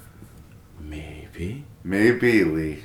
Just fucking maybe. Oh yeah, no, she's just wow, and she takes up so much screen time. That was just a poor choice. Characters and actors I like. Hank Azaria, I like you. You're a good actor, and you have quite a bit of charisma in the movie. Yeah. What are you doing in the movie? Yeah, what is your purpose of your character? Jean Reno, I will always love you from The Professional. What are you doing in this movie? Drinking American coffee and going bleh. You know what? It was nice to see genre favorites Clyde Cousteau and George Chung and Al Long. Al Long, if you people know, was a huge Asian stuntman from the 80s. All those guys showed up in Big Trouble in Little China. Right. Anyways, but Al Leong was the guy who tortured Mel Gibson in Lethal Weapon. Right. He's that guy. And everyone should get a chance to torture Mel Gibson, in my humble opinion. But hey, we'll save that for another day. So it was neat to see them at the beginning of the movie when Godzilla attacks this boat. Even the look of the film is just so very dated now. It's all very CGI'd, very, circa 90s. So the look of the film, I don't quite enjoy. Do you remember the soundtrack when this came out? It was a big deal at the time, wasn't it? Yeah, yeah, it's got Puff Daddy, and I was always waiting for that trailer for the fucking monster to eat Puff Daddy, and it never came. It was just like one giant cock tease.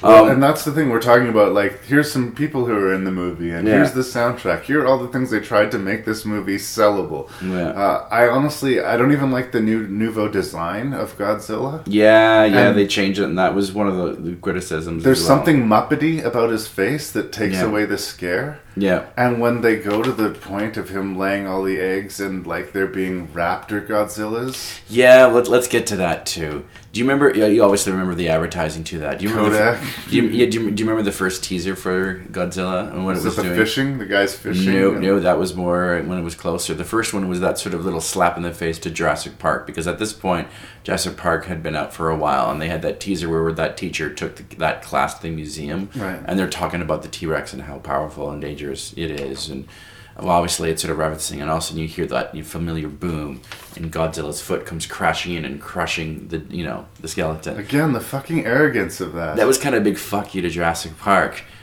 and then they made Godzilla, and it was just sort of not as good. It's like the how to do it and how not to. Yeah. Like, we're going to make a movie better than Jurassic Park, and fuck Jurassic Park, no. Yeah. I like the way the Jurassic World had one of their dinosaurs eat Jaws at the beginning of the movie. Yeah. And, like, you saw that or you didn't. Yeah. But it was a wink. But it wasn't we're better than Jurassic Park, or we're better than Jaws. Yeah. Fuck you, man. Yeah. You're not. Yeah, no. And then they had the audacity to steal the whole raptor thing. Let's make baby raptor Godzillas, because that's what Jurassic Park did. And some of the shots are almost shot for shot. Like, it's embarrassing. So, you know what? Fuck you, Roland Emmerich is kind of what it's at.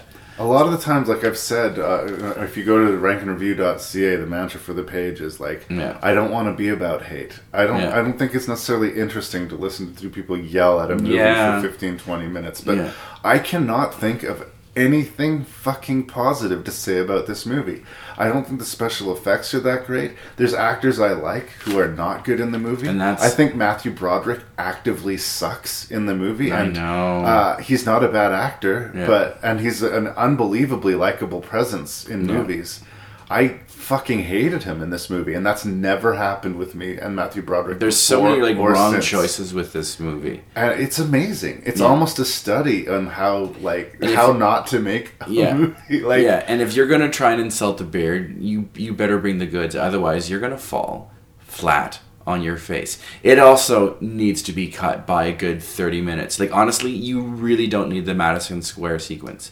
there's one or two false endings with this movie, and then because like just right when they've blown up Madison Square Gardens, even though it was pretty much destroyed to begin with, and all of a sudden Godzilla pops up again. At that point, you're like, oh, you're exhausted at that point. It's Uwe Boll level bad. Yeah. And I will give more credit to Uwe Boll. You know why? Why? Because with this budget, he could make 20 films. Yeah. They'll all be shitty, but he could make 20 films with the same budget of this one disaster piece. Yeah. It's not so bad, it's good. Mm-hmm. It's not even fun as a sound-off movie. Yeah. It's not funny. It's not thrilling. It's too long. It's long. Yeah. I failed my own experiment about trying to find something nice to say. Movies are hard to make. Special effects movies are hard to make. Yeah, Michael Lerner, so sorry, man. But like even like Harry Shearer and Kevin Dunn, I don't care. And that's sad. I mean, it was a Godzilla movie, and chances were that it wasn't going to be amazing. But yeah. I'm actually shocked at just how awful it is. Yeah. I think that The Greatest Favorite did to the nouveau Godzilla, which I don't think is any great shakes of its own self, is that it set the bar shockingly low for Godzilla. I agree. I think that Godzilla versus King Kong, as kindergarten and ridiculous and dumb as it was, is twice the movie that this Godzilla is. So tell me how you really feel, Larry. I wish I could say, but this performance makes it worthwhile, or the special effects are worthy of attention, or, I think that the trailer for the movie with the old guy fishing is like the most complimentary thing I could say. It was an amusing trailer. Mm-hmm. It made it look like that could be a fun movie. Yeah. But watch the trailer. Avoid the movie at all costs. Yeah. Yeah.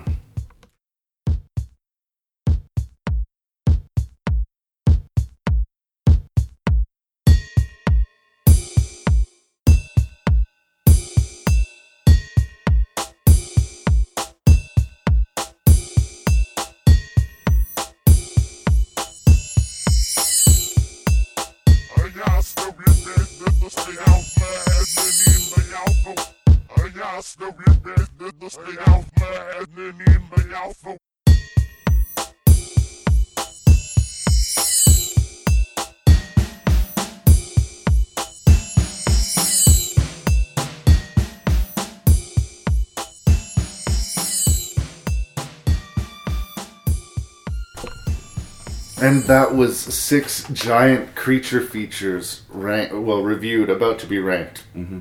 In this episode of Rank and Review. Thank you very much for being here with me. I'm sorry if I came off as particularly grumpy today. Mm-hmm. Believe it or not, I do actually like a lot of these movies quite a bit. There's something about that Godzilla movie has always stuck in my craw. If you love them, something though, just came out. You know what?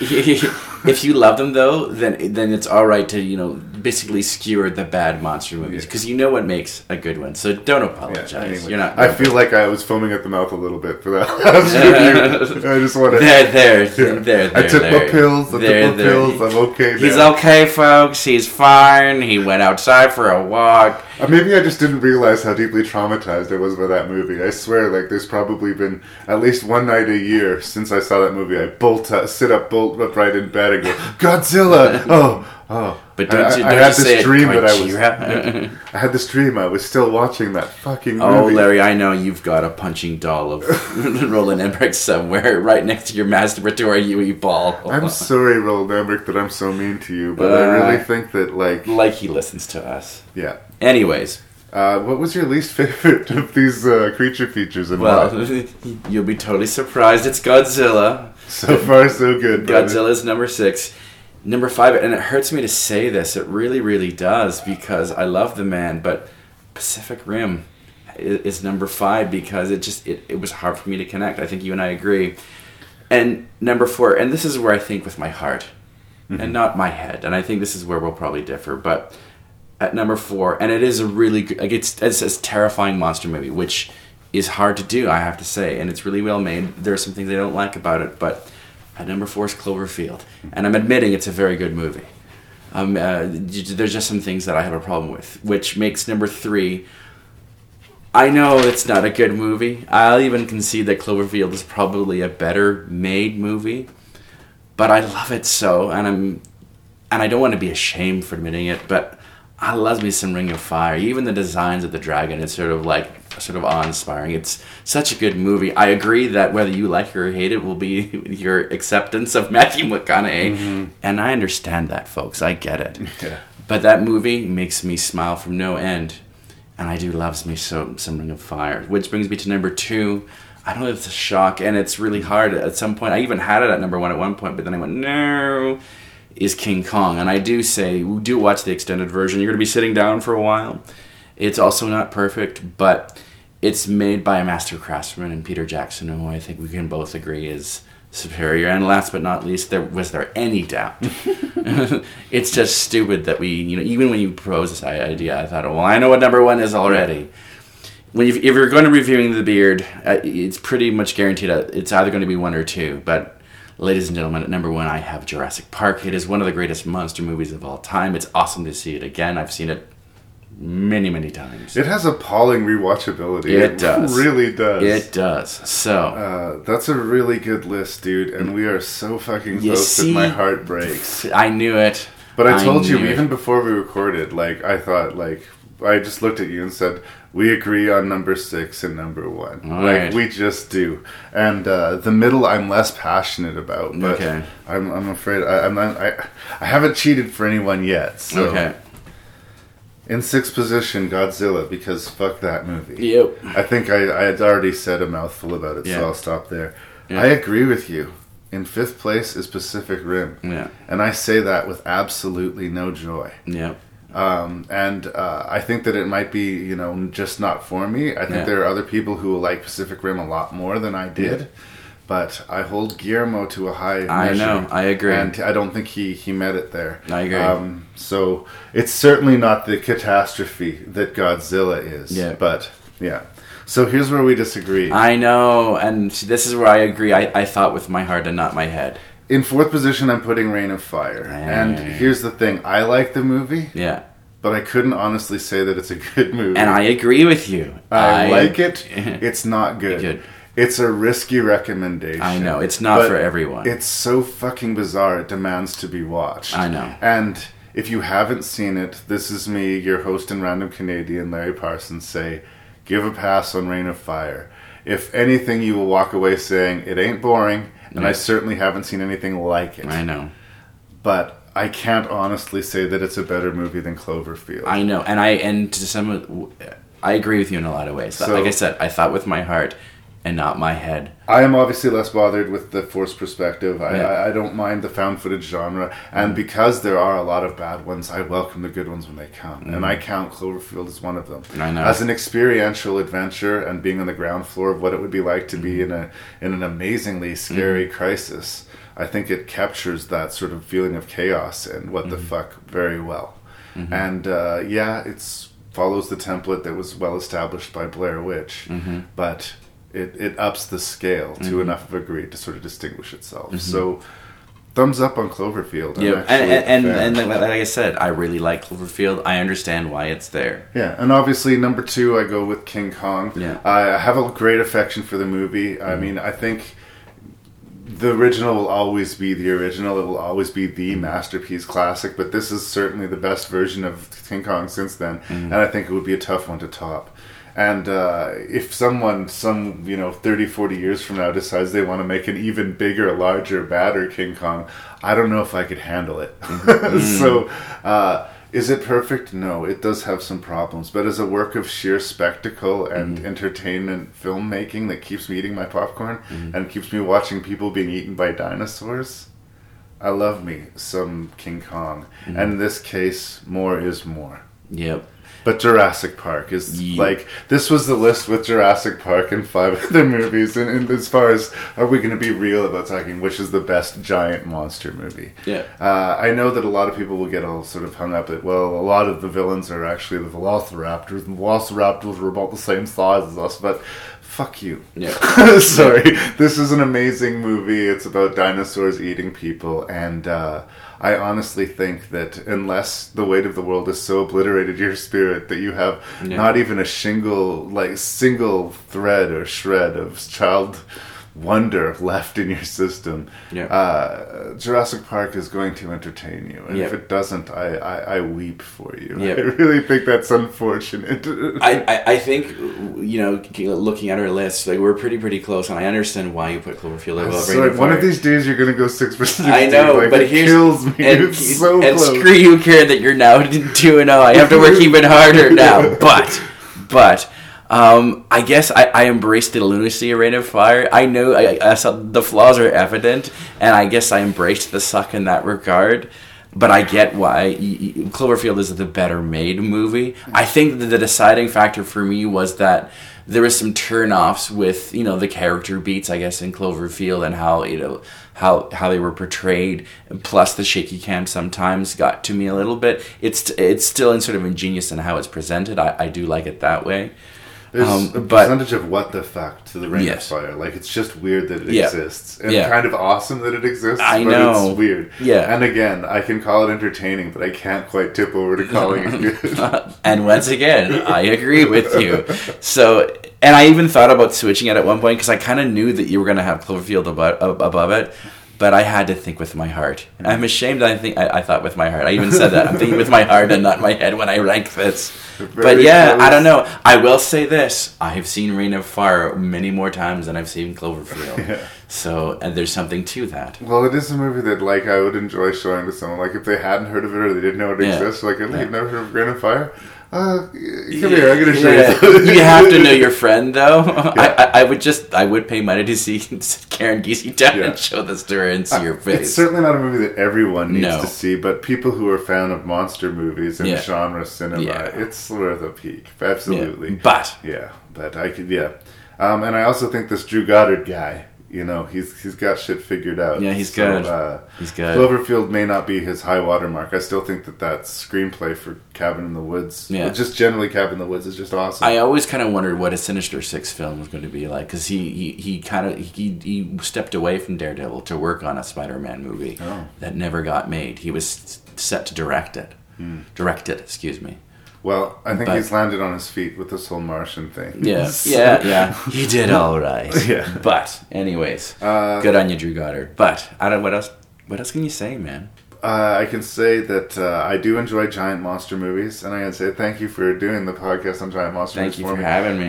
There are more giant monster movies to come in the future, and I'm looking forward to the Cloverfield sequel. I'm looking forward to more Jurassic Park movies. Yep. They'll revisit Godzilla. It's funny how seriously I seem to take these movies. I had a chip on my shoulder this episode, but again, it's because I love them. You are feisty, Larry. I get that they're silly movies, but I genuinely love them, and when they're done well, they can be so good. And because I love them when they're done well, I get frustrated when they're half-assed. So I would like to be proven wrong about Roland Emmerich. If Roland Emmerich if this sequel to Independence Day turned out to be awesome, I would be genuinely thrilled. Because honestly, as far as I'm concerned, he is You're really, really smacking around Roland He's Emmerich. Symbolic of everything that's wrong to Hollywood, as far as I'm concerned.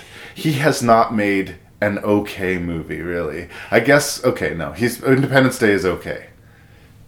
It's fine for what it is, but it's got its creaks and moans. But his movies are $100-200 million movies, and he keeps on getting to make another one, no matter how shitty the one is.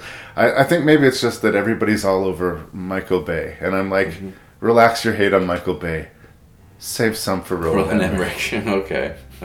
And that's Jerry Springer's final thought. I'm so proud of you.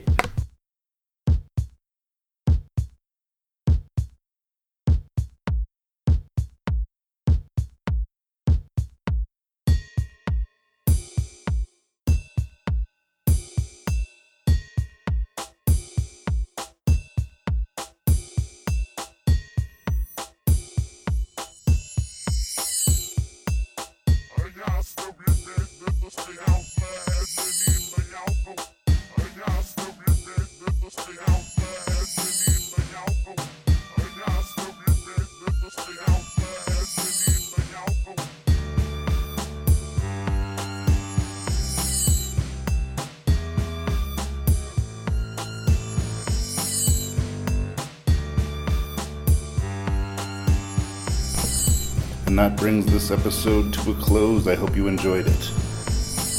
Once again, you can contact Rank and Review at rankandreview@gmail.com. That's ranknreview@gmail.com. Thank you so much for listening, and do spread the word on the show.